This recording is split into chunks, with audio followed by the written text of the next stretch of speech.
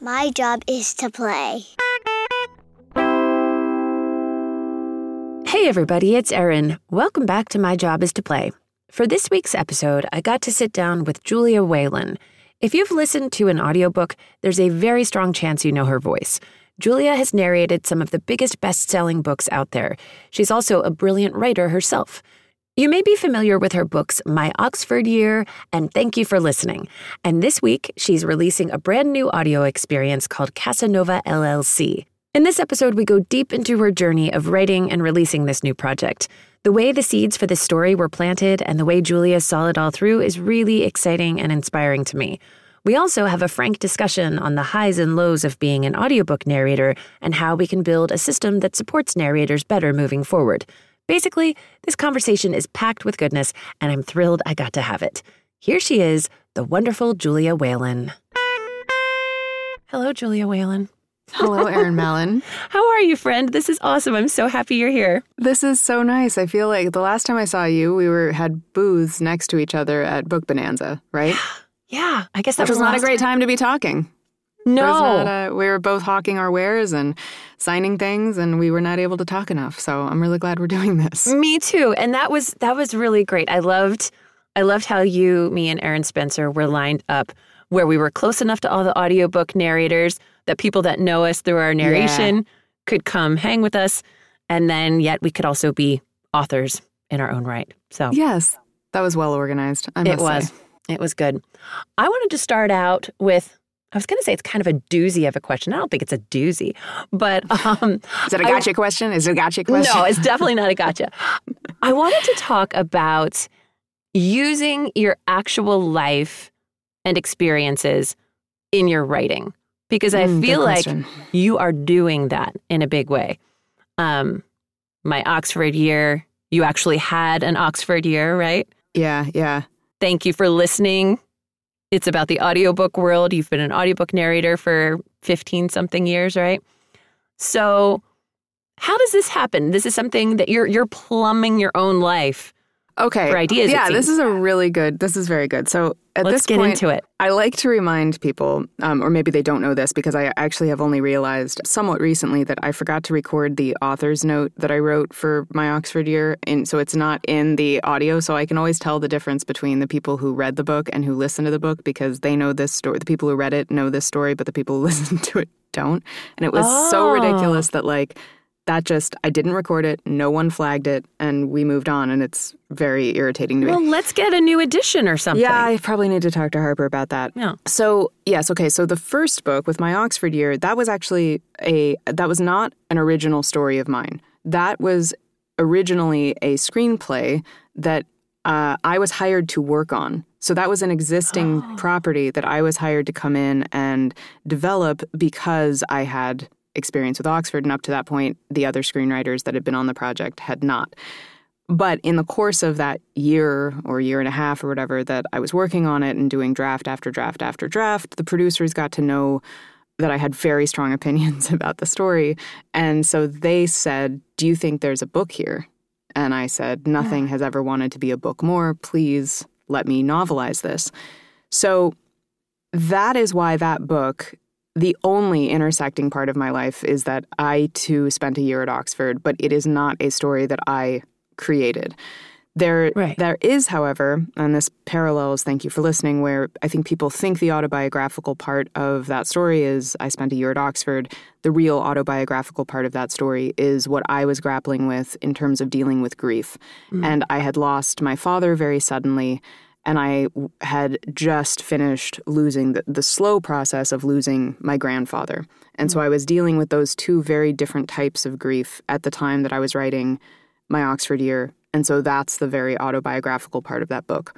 And same thing with Thank You for Listening, where people think it's the audiobooks that's autobiographical, and it's not. It's the grandparent with dementia element of that story that feels very much me. Yeah. So this third book, the Casanova LLC one, which is the book within a book, the book they're recording, and thank you for listening. I really hope I may have finally broken through where no one actually thinks that's autobiographical.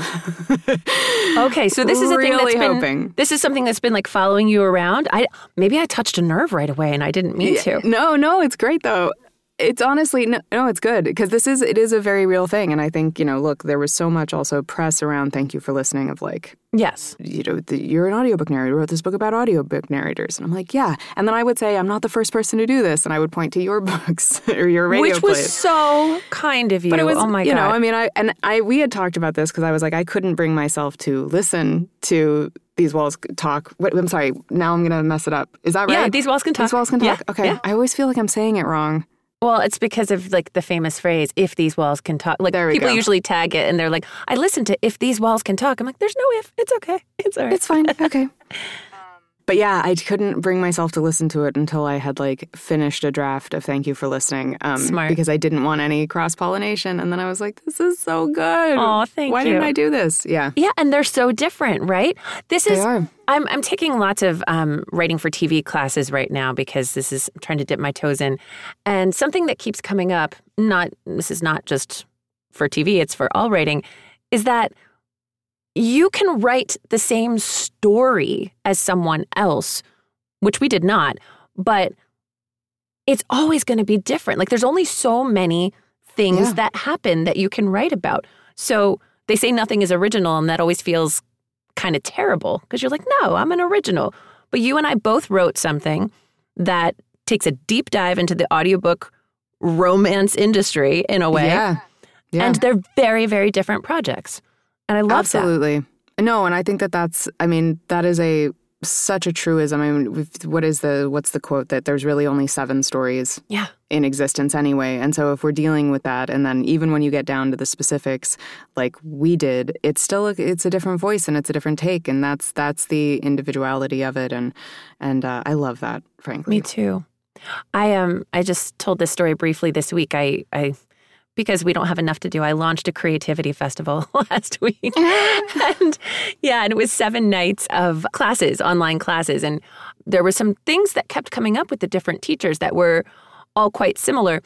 But one thing that I brought up was years ago, I studied with a playwright named Mac Wellman, and his work is really off the wall. It's wild. And he said, and I'll never forget it, that your talent, and he didn't even like using that word, like I have to do air quotes when I write talent, because what is that? But he said, if talent exists, it's the way you see and hear the world. It's how it moves through you. So he gave us the assignment to go to a cafe and sit down with another writer. And both of you sit there and then start eavesdropping and eavesdrop on the same conversation. Both of you write down as verbatim as you can what you hear. And he didn't tell us the point of it until later. We brought all the pieces in, and they were totally different. You are literally listening to the same thing, thinking you're copying it, and you came in with different plays. So, wow. Yeah, it's just that's a great exercise. And that's also so human, isn't it? Like, that's how you end up having a fight with your partner. Yeah. And you're like, I did not say that. And they're like, you absolutely did. Like, we're watching 2 different conversations. Yeah. My husband, all our husbands send us like, maybe they don't, but like memes and TikToks and stuff all day. I'm always getting things from him. And one of them was like, hey, baby, let's hang out tonight and read into each other's tone. Because it's like, the way you said that thing. Well, I didn't know I was saying it. This is what I meant. This is how it sounded. So yesterday we had a little thing, and I said, are we reading into each other's tone? And then we laugh, and then we're good. So that's great. That's great. Yeah. Well, I'm curious because I did not know about adapting the book from a screenplay. Yeah. That is a whole job in itself. Was the original screenwriter part of your process? How much did you have to adhere to what they already created? So my agreement with so there was an original screenplay written by Allison Burnett, and it was more on the drama side of things. When it got set up at the studio hired 2 rom-com people to come in and turn it into a rom-com. And then by the time it got to me, and I was doing this with a friend of mine who'd also gone to Oxford, we were we were dealing with a screenplay where it was a rom-com up until the part where the main character dies. And they got to the third act and they were like, okay, our job is done. Like, we don't know how to make this funny, so we're done now. So we inherited a screenplay that was kind of this Frankenstein's monster of these two different things. And so it took a different shape when we were working on it. And then there were certain things that I just always had opinions about and couldn't be fixed for various reasons. And, producers having opinions about things and studios wanting certain things. But everyone respected what I was saying, which was very nice. So when it came around to actually how to make a book out of this, I said, you have to let me tell the story the way I want to tell the story, though, because I know how it can work in a book. Like, I take I'll give the screenplay to you. I trust, you guys, sure, you do what you think is best with that. But I know books. Let me do the book the way I want to do the book. And so they did not make me adhere strictly to the existing screenplay, which was such a gift. And they were very supportive, and the editorial process was great and all of that. Because once we said, okay, the screenplay is the screenplay, the book is the book, it was its own thing. I think this might be the first time I've ever heard, I'm sure it happens, but I am always hearing about books adapted into screenplays. This is the first time I've ever talked to someone about a screenplay turned into a book.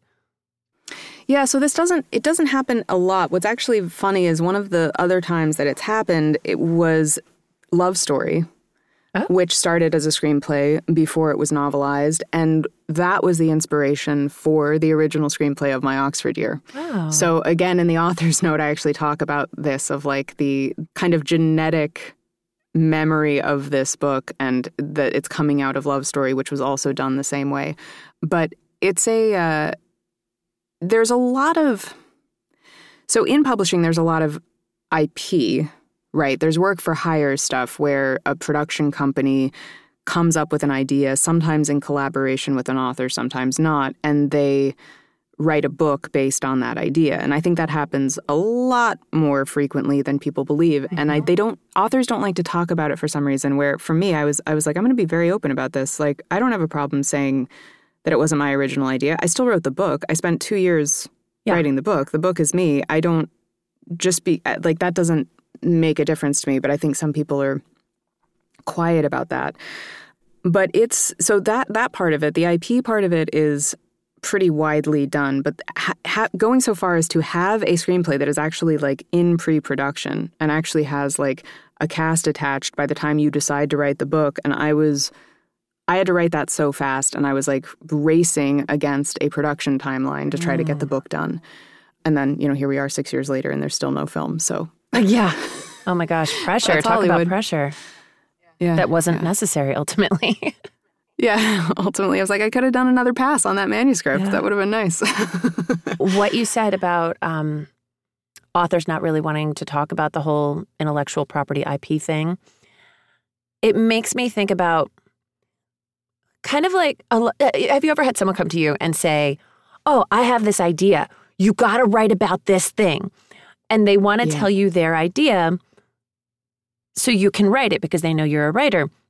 But the ideas aren't the hard part. Like, no, the ideas are everywhere. Yeah. So for anyone to say that you didn't fully write, it's bananas. Well, it's people who don't understand writing. It's true. It's just they're afraid that the message is going to get flattened. And that's true, too. The way that something would be said in one sentence of just like, it began life as an IP project or something, would just flatten the entire experience. And for people who don't know what that process is like, they would come away with a certain assumption. So, I think that's why they just don't like talking about it, which I understand. Yeah. But for me, part of the origin story of this whole thing is how this came to be, and is that before I ever sat down to write the book, I'd still been living with these characters for 2 years, and I had I knew where the bodies were buried, in a sense, which is interesting from a story perspective. Like, I knew what I thought didn't work. Even in the screenplay I'd worked on, even in the one that I last touched, I still was like, this is what doesn't work. And so going into the reverse adaptation process I already felt very embedded in the story, as if it had been my, personal thing that I'd been cogitating on for a decade or something. So I'm curious. I get this question a lot, so I'm kind of guessing you probably do too. You narrate, you write, you act, you do many things. Do they say to you, how many hours do you have in a day? How do you do it all? Yeah. Do you get this question? Yeah. Yeah. Do you have an answer? Because I'm still I don't working have on children. mine. True. That's kind of become my go-to answer because I know I've said the exact same thing to you. Oh, okay. But I sit there and I go, and she has kids. Yeah. It makes no sense. So yeah, I mean, no, I don't have a good answer. I feel that as I get older, my ability to juggle everything is diminishing. I mean, the obvious answer is like my personal health suffers and my mental health suffers, and I strive for balance, but it just doesn't happen. I'm not quite sure I believe in balance anymore. I think my version of balance is I'm always shifting it. So 1 month, depending on what I have going on, something's going to get my attention way more than the other. Something I've been trying recently is to have like 3 months on of narrating and then writing whenever I can.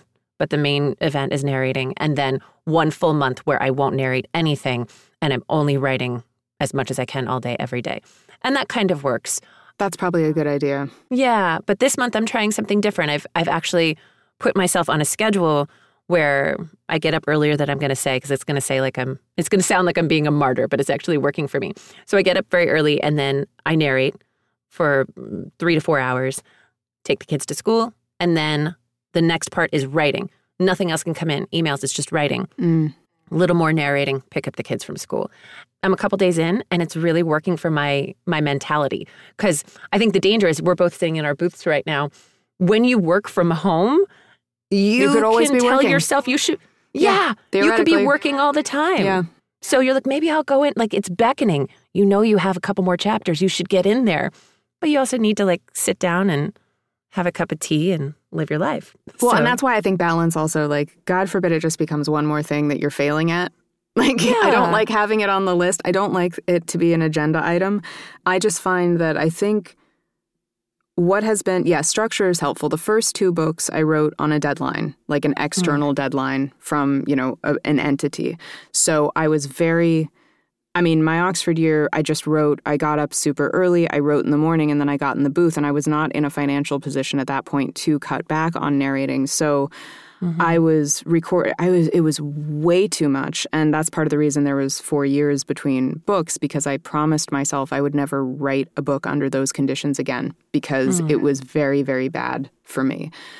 And then right as I was getting ready after my Oxford year published, and I was like, okay, now I'm going to go on to the next thing. And an opportunity fell into my lap to work for a startup and be head of production at Autumn, which was an app that put long-form journalism on audio. And as much as I didn't want, I was like, why? I have 2 careers. Why would I take a job? I needed, at that point, like something had to change. Like I could feel myself going back onto the same conveyor belt. And I wanted to have a year of learning something else, of feeling like I was doing something truly important, which at that time felt like supporting journalists and making journalism more accessible for people. And the gamble of, if it pays off, you've got that like nice startup, you've got some skin in the game. And when I stayed in that for a year because I told them when I took the job that if I don't have time to write, I'm going to stop. Like, I will quit, because the writing needs to be the priority. And after a year of not writing anything, I said, I've got to quit. I've got to hold myself to my own promise. And so I transitioned back to just being a narrator for the company. And that allowed me, though, when it was acquired by the New York Times, I was able to have like a little bit of a cushion that allowed me to not have to narrate as much as I had been. And then I could write the next book. But to me, those things, I think this is what I mean by getting older. My mental ability to have the creative flow will not work if there's too many things competing for bandwidth. Just won't work. Yeah, and I think that's why I used to think it was an act of self-love to sort of let my day be different every day, to follow my whims, to do what needed to be done that day.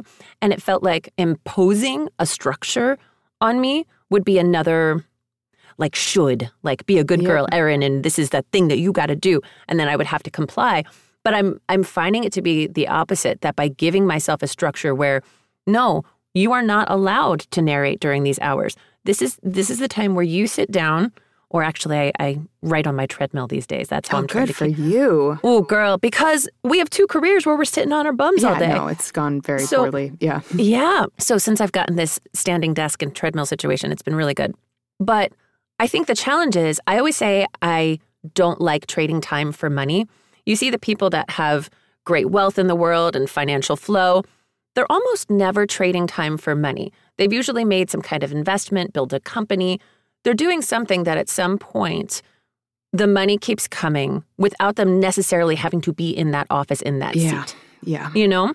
And I adore audiobook narrating. I am trading time for money. You go in the booth. I know, I used to say that. I was like, that's where I really got demoralized with the job, and where I had to just kind of that's why I've thrown everything up in the air over the last year, because I hated that feeling of, I had a joke with my husband. It was like, okay, I'm going to go in the money box now. You know? Yeah. I go in and I close the door and I sit there for a few hours and I come out having made a certain amount of money. And that's just, And you need to do that to take care of yourself. Yeah, absolutely. And thankfully, it's a job you enjoy. That said, writing, it's your book. You put it out into the world. It is like its own little business, the book that you've made. The book is the business, yes. Yeah. And I think where I can get stuck sometimes if I don't put a schedule into place, I know I need to pay my bills. So the narration takes precedence.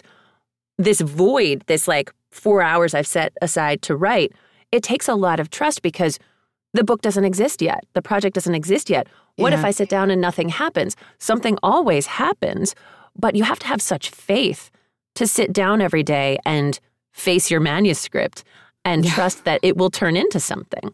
And I think that's why so many of us avoid it, because one thing is a sure thing and the other takes a lot of faith. And the sure thing, the way that we're compensated in this industry, the sure thing keeps us just at a subsistence level, right? The sure thing does not create much of a safety net or, so it really is, it's not like, they're on camera, which is the world I come out of, right? And you would have, I have actor friends who are like, no, I don't want to do the Hallmark movie, but it'll be $100,000 in 3 weeks or whatever. And it's like, do the Hallmark movie. Do the Hallmark movie, man. And I would have these conversations with them. And I'm like, do you know how many books I have to do to make that much? Just do the Hallmark movie. Absolutely. Are you kidding me? So, it is an investment in, that's kind of the way I had to stop seeing. I had to look at it because I'm very practical, that it was not an investment in myself, which is what everyone told me. Yeah, but the writing time is an investment in you. Well, that wasn't good enough for me. I had to think of it as, it's an investment in the future. Yeah. Because audiobook narration was not. And so it was it's diversifying a portfolio in a sense. This is an excellent segue for what is Audiobury? Yeah, what is Audiobury? What is it? Audiobury is an exercise in righteous spite. No. Yes. Audiobury. That's sexy. No, so, I have been bitching pretty vocally. This has always bothered me about the industry, that narrators don't get royalties. And we're talking about here, when I say this, I always need to kind of remind people that I'm mostly talking about traditional publishing, to start with. So audiobook narrators don't get royalties in traditional publishing. And the answer to why is just because that's the way it's always been. And not just... For the last 5 years, that really has not been a good enough answer for me. And for the last 3 years, when we've seen this massive boom yet again, I've been doing this 15 years. I've been through a lot of, it's just been boom after boom after boom.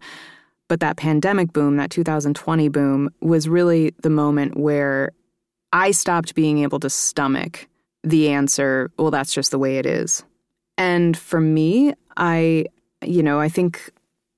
So there's a couple components to this. For me, I don't understand how in an industry, publishing that is based on an advance against royalties model. It's very familiar with that accounting. It's familiar with that bookkeeping. That's the way the industry works. We are not cut into that. I also have a problem with the fact that as a traditionally published author, I know how hard it is to get traction, to get people, to get visibility, to have people find your book. And one of the only points of discoverability an author has is their audiobook narrator. That is an audience you can borrow. And you can't do it in any other part of publishing.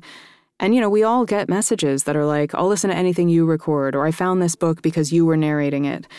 And the industry has just flat out refused to acknowledge that that is the case, that is happening.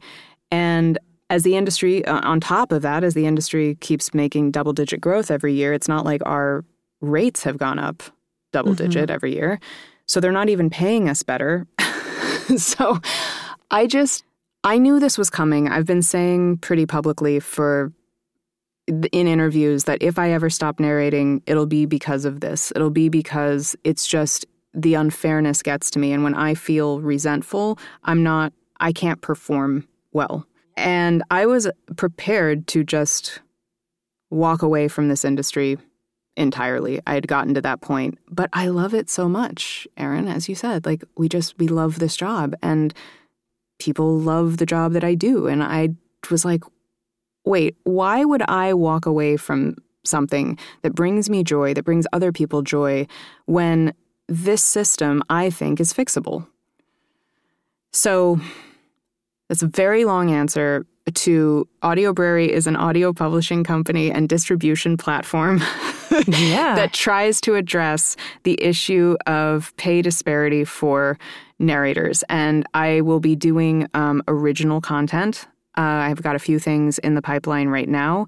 And I will also be a distribution channel for existing projects for people who would like to be able to give their narrators a royalty. And part of the reason that there's a website where you can purchase the product, and the product is delivered to the Audiobrary app. And the reason that I created a direct-to-consumer model here is because if I were just creating an audio publishing company, and the books will go into the ecosystem, they'll be on Audible, they'll be on I'm not trying to make a stand against any of this, but I'm trying to, in the messaging of, if you buy directly through Audiobrary, the authors are getting more, the narrators are actually getting something, and we are trying to build a sustainable future for people in this industry as it changes and as it becomes something that is not even something that's going to care about the human storytellers in the future. So that's amazing. You've been working on this for a very long time, kind of in the dark, right? Well, we've been in the dark. And then you're just like, boom, did this thing. But it's been in the works. It was other than the boiling rage that I've been sitting on for so long, if you call that work, then a very long time. But the actual work of building the company and building the tech and putting this together happened, it was about a year total. And it's live now. And launch. It's live. There's not the things that are on there right now are my 2 books. I have a distribution agreement with my publisher for my 2 books are on there. My next book, which is going to be exclusive to this platform for at least the foreseeable future, is up for pre-order on there. And there's going to be more stuff added soon. So it's proto, but if you go into the app, you can download the app. You can go on the App Store and Google Play and download the app, and there was some audio content in there already for you, and And so authors, I would imagine, particularly indie authors, it would be very easy for them to sign up with you and make it happen if they want. Yeah, I think one thing that I'm doing, so again, this is the other thing I should not have done, talk about not having any balance, was start a company and write a book in the same year. So, but you can't avoid it sometimes. No, you can't. It's also why I'd narrated nothing last year. I think I narrated 4 books last year, because who has the time? Who has the time to actually to go in the money box? So right now on the website it says please don't send us anything, not open to submissions. Okay. However, I would say sign up for the newsletter. Follow us on Instagram. It's my Audiobrary. You can also follow me because I'll be posting about this a lot, but when that changes and when we do create some kind of submission mechanism, Gotcha. I want to let people know, like, it's never going to be Audible. It's going to be a curated selection. And mainly what I'm looking for is the whole point of Audiobrary is that it feels like a library. I want it to be that feeling of you read something, it piques your interest, you find something else about it. So about that topic. So, you know, if we've got a project, like the next project we're doing is a narrative nonfiction project about the Modoc War, and I'm going to be looking for stuff that has something to do with that, either like Indian-U.S. government relations or some Native history or things that are just like in that world to fill out that kind of topic. And, you know, with my next book it's very smutty, Erin. It's this a is proper exciting. romance. I wrote an actual romance this time. So I want to have more romance on the app as well. And, you know, and I want to also with narrators who write, because there's a lot of us. There's going to be a narrator nook on the website for narrators who are also the rights holders of their own work to be on there as a kind of a place where people can find us if they're coming to Audiobrary because of me as like a narrator and they know that. Here's a selection of all the other narrators who also write. And that is awesome. Well, because you were the one, I think, a couple years ago starting this massive Twitter thread. You're so generous in that way. People were coming to you because of your book and they were excited about that. And you're like, I'm not the only one. And then you started just tagging all of us that are also doing it. And that was just so nice. Well, nice. I mean, thank you. But honestly, that's so... it should be the way. It should be the way. Well, it should be only because, and I never feel with a narrator who chooses to write, like, we know we have powers other people don't have. And like, it's always going to be good. And I mean that. Everyone who I've read, a narrator because they have such an inner critic, I think, they're very good. We know how it feels to live inside a story, and right? And we know when it feels like a lot of effort to make it feel human. And and also, to be fair, you've been a writer for a very long time, and so have I, right? So it's not we like... started as writers, right? You were a writer before this job? Yeah, well, it's a little complicated. I started as a stage actor and then started writing plays. Yeah. And I started narrating books like exactly around the same time I started writing plays. Okay. So they kind of happened together. Okay. But acting came first and then writing. And then you started acting very young, but it seems like you were always a huge reader and went to college for writing, yeah? Yeah. So I was a child actor. So the acting came first, but it was always this twin impulse with writing. And then when I left the business, I went to school for writing and with the full intention of just doing that, and then found myself doing audiobooks. And, you know, there's definitely like a transitional stage. I couldn't write for about 3 years when I started doing this job because I wasn't good enough at either to begin with. And I would find that jumping in and out of other authors' voices, you know, every 4 days being in a different book and a different genre and a different type of style and different, you know, point of view, all of it was like I didn't have a sense of my own voice as a writer. It wasn't firm enough to be able to do that. Yeah. Yeah, and you know, years ago, if you said that to me, what you just said, I wouldn't even be able to process it in the same way. Like you said, you didn't know your voice or your voice wasn't firm enough in you. I would be like, well, what's my voice? I don't know. What I've learned, my voice is, what am I curious about? What am I excited about? What do I have to write? I still go in and out where I don't realize I'm doing it, but I'm trying to write in the way I think I need to. Like particularly when it comes to romance. So you said your new book has way more sex and way more spice, right? Yeah. My inclination in my romantic comedies is to keep the comedy flowing always because that's what brings me joy. So I have sex scenes in my books, but they're weird-ass sex scenes. They're weird. They're so weird. But I'm delighted by them. So people don't come to me for those hot, titillating sex scenes. Right. The people that read me want some weird stuff. But I'm narrating this book right now by Megan Quinn, and she is just so good at what she does. It's so hilarious. Good. She's so good, and it's such a joy to narrate. And her sex scenes, I was on a panel with her at a Polycon this year, and I asked a question about how she writes her sex scenes and does she keep the comedy flowing. And I won't put words in her mouth because I don't remember verbatim, but she said something to the effect of, no, I go full force with the comedy. And then when it comes to the sex scenes, I want people immersed in the sexiness of it, the tension of it, the emotionality of it. So I was like, I'm sure I could do that, but I got to do some weird Tarzan scene where she's swinging from his penis. Like, I can't help myself. And what I'm starting to learn is, that's no one else could do that, Erin. That's voice. They could. But going back to the beginning of this conversation, you could set me a scene where you would be like, write a scene where it's like Tarzan cosplay and she's swinging from his dick. And I would be like, it would be a very different scene, Erin Mellon. Yes, we would write it very differently. Oh, it just makes I just have fun. So I don't know, but tell me what the process was like for you. First of all, back up for a second and tell people that don't know, what is Casanova LLC? Jesus, right. Okay. Yeah. So, and then I want to hear about the decision, if it was a decision, to go sexier. Yeah. Okay. So Casanova LLC was the premise of this book I had to come up with for Thank You for Listening. So Thank You for Listening is about two audiobook narrators who fall in love while recording a romance together. But the trick is they don't actually know who the other person is because they're both recording under pseudonyms. So I had to come up with, I knew when I was writing Thank You for Listening, I would have to come up with the project that they were recording together and what that was going to be.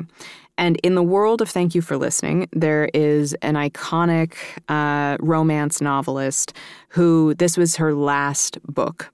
She dies right before the action of Thank You for Listening starts, and this is her last novel, and it's an audio series, and it is about a second chance romance with a gigolo descended from Casanova. Yes. So this was the ridiculous premise that I came up with for the rom-com of Thank You for Listening, because I was like, it doesn't need to make sense. It needs to actually be as absurd as possible so that the two narrators can bond over how absurd it is. But as I started figuring out more of the story for the purposes of Thank You for Listening, I realized there was actually something really interesting here. It kind of got its hooks into me and wouldn't let me go. And when I was done with Thank You for Listening, I just realized I was not actually done with Casanova LLC. So I had the thought that I would just kind of fast draft it and like get it out and maybe even get it done in time for when Thank You for Listening came out. And it would be just a thing I'd put up on Kindle Unlimited and like people could read it. And it just wanted to be bigger than that. And so I worked on it. And the thing that I had in my head the whole time was how, this is not necessarily the book I would write, but how would June French, this iconic romance novelist, fictitious novelist, how would she have written this book? And what did she want to say to the people that she wrote it for, these two narrators? It was fun. And so there's one degree of remove, I think, between me and what this book ended up being. And it's, that said, though, it's actually, I think, the best thing I've ever written. What? Yeah. Wow. Why? I had this, so I think I got out of my own way. Like, I had this sense of, I was not approaching it seriously when I started. I was approaching it as the kind of ridiculous premise that it was. And it then became very apparent to me that this had the potential to be good. And once I finally committed to that and I said, I'm going in, fine, fuck it, I'm doing this properly. It just became a really, really compelling, intricate, there's the character development in this is like super small and super intricate, and I'm as surprised as anyone else, but I had this suspicion that it was really good. And then in the recording process, that was kind of echoed back to me. And then in the people that I've sent it to, my friends who are also writers, and I'm getting texts from them being like, this is the best thing you've ever written. I don't know where this leaves me. Like, I don't know what I'm supposed to do with that, but this is what happened. Well, so. I know what I'm going to do with that is take it as like, when you're having fun and when you're following your curiosity and you care, but not too much, something happens and then you get led through it instead of you leading it. You know? That's good. That's good. And I do, that might actually be it because I had to, like I said, commit to the romance part of it, which I hadn't done in my first 2 books, but I had to commit to that. And then it was like, well, then how can I make these scenes actually mean something? You know, not just be filler sex scenes, but like, how do they matter to character? And that was a challenge. And then for me, I think also the fact that for the first time, this wasn't something that was autobiographical. And this was something where, because with the other 2 books, I was always trying to find points of departure between like, oh, this isn't me. This isn't me. So I think some writing decisions were made explicitly just so it wouldn't be autobiographical.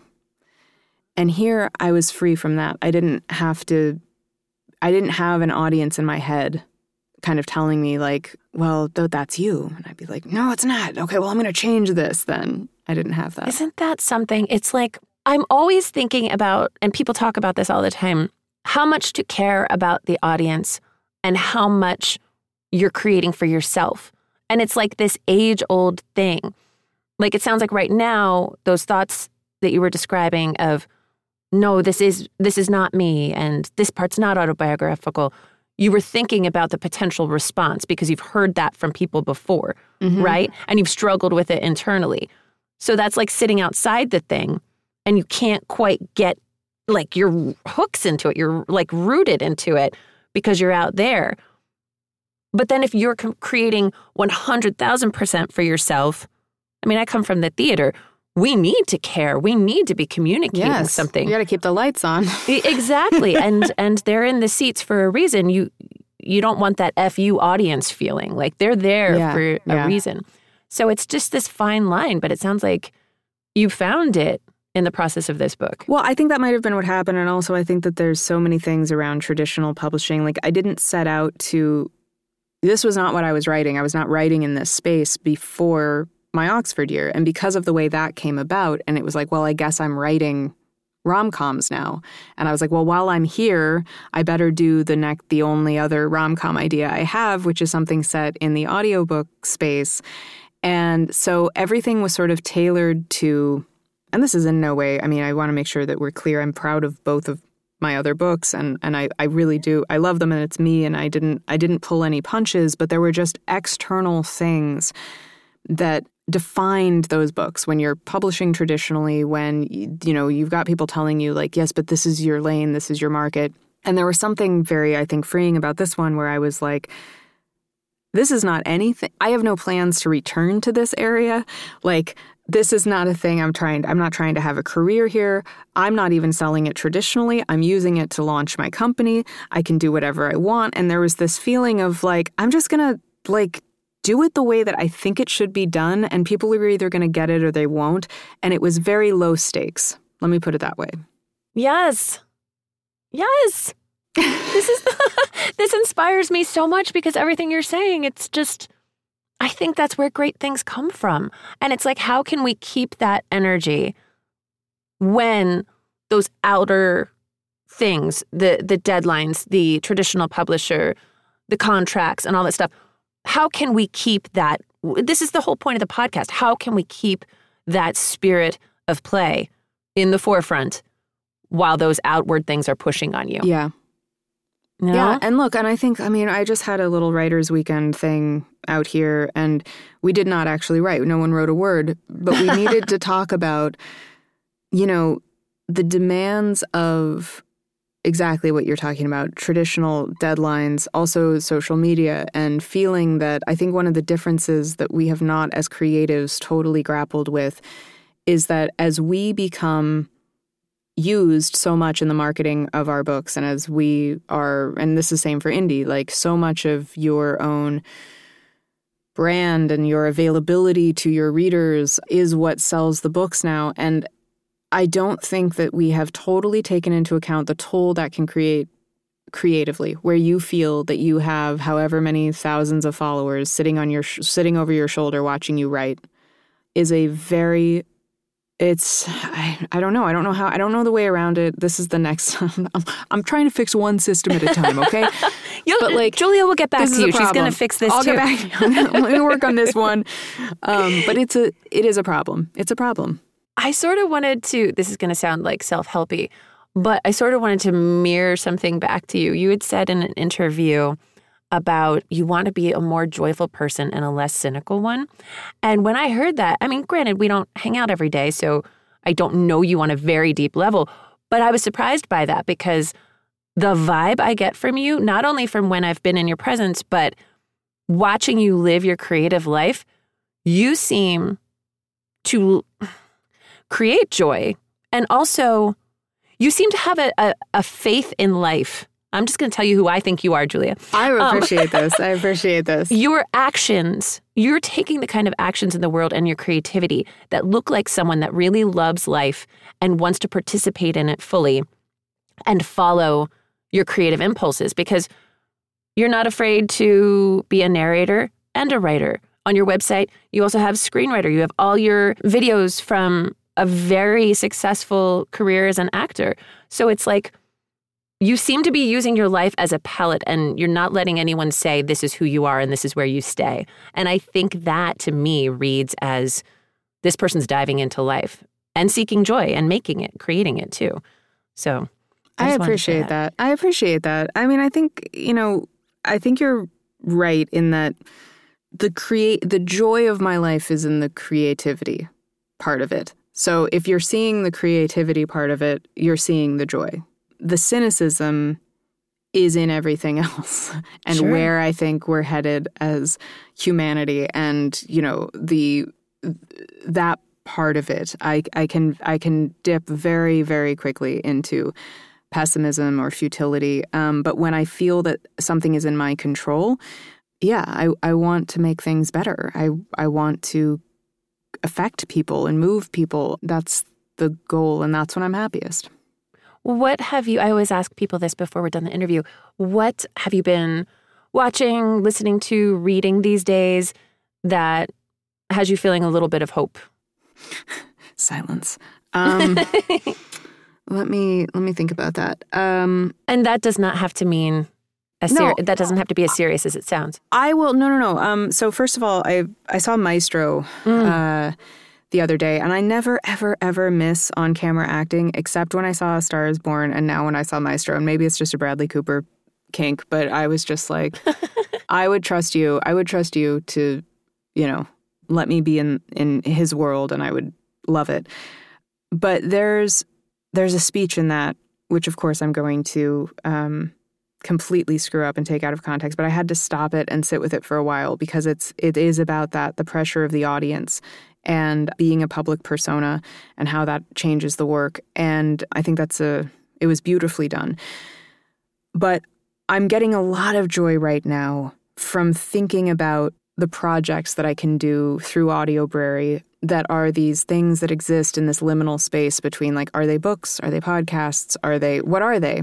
And I built a thing where we can do kind of whatever we want. And so, like, creatively, my well is full in ways that it hasn't been in years, trying to work in traditional systems and trying to make things fit into that. And so it's not necessarily for me right now coming out of any writing I'm doing.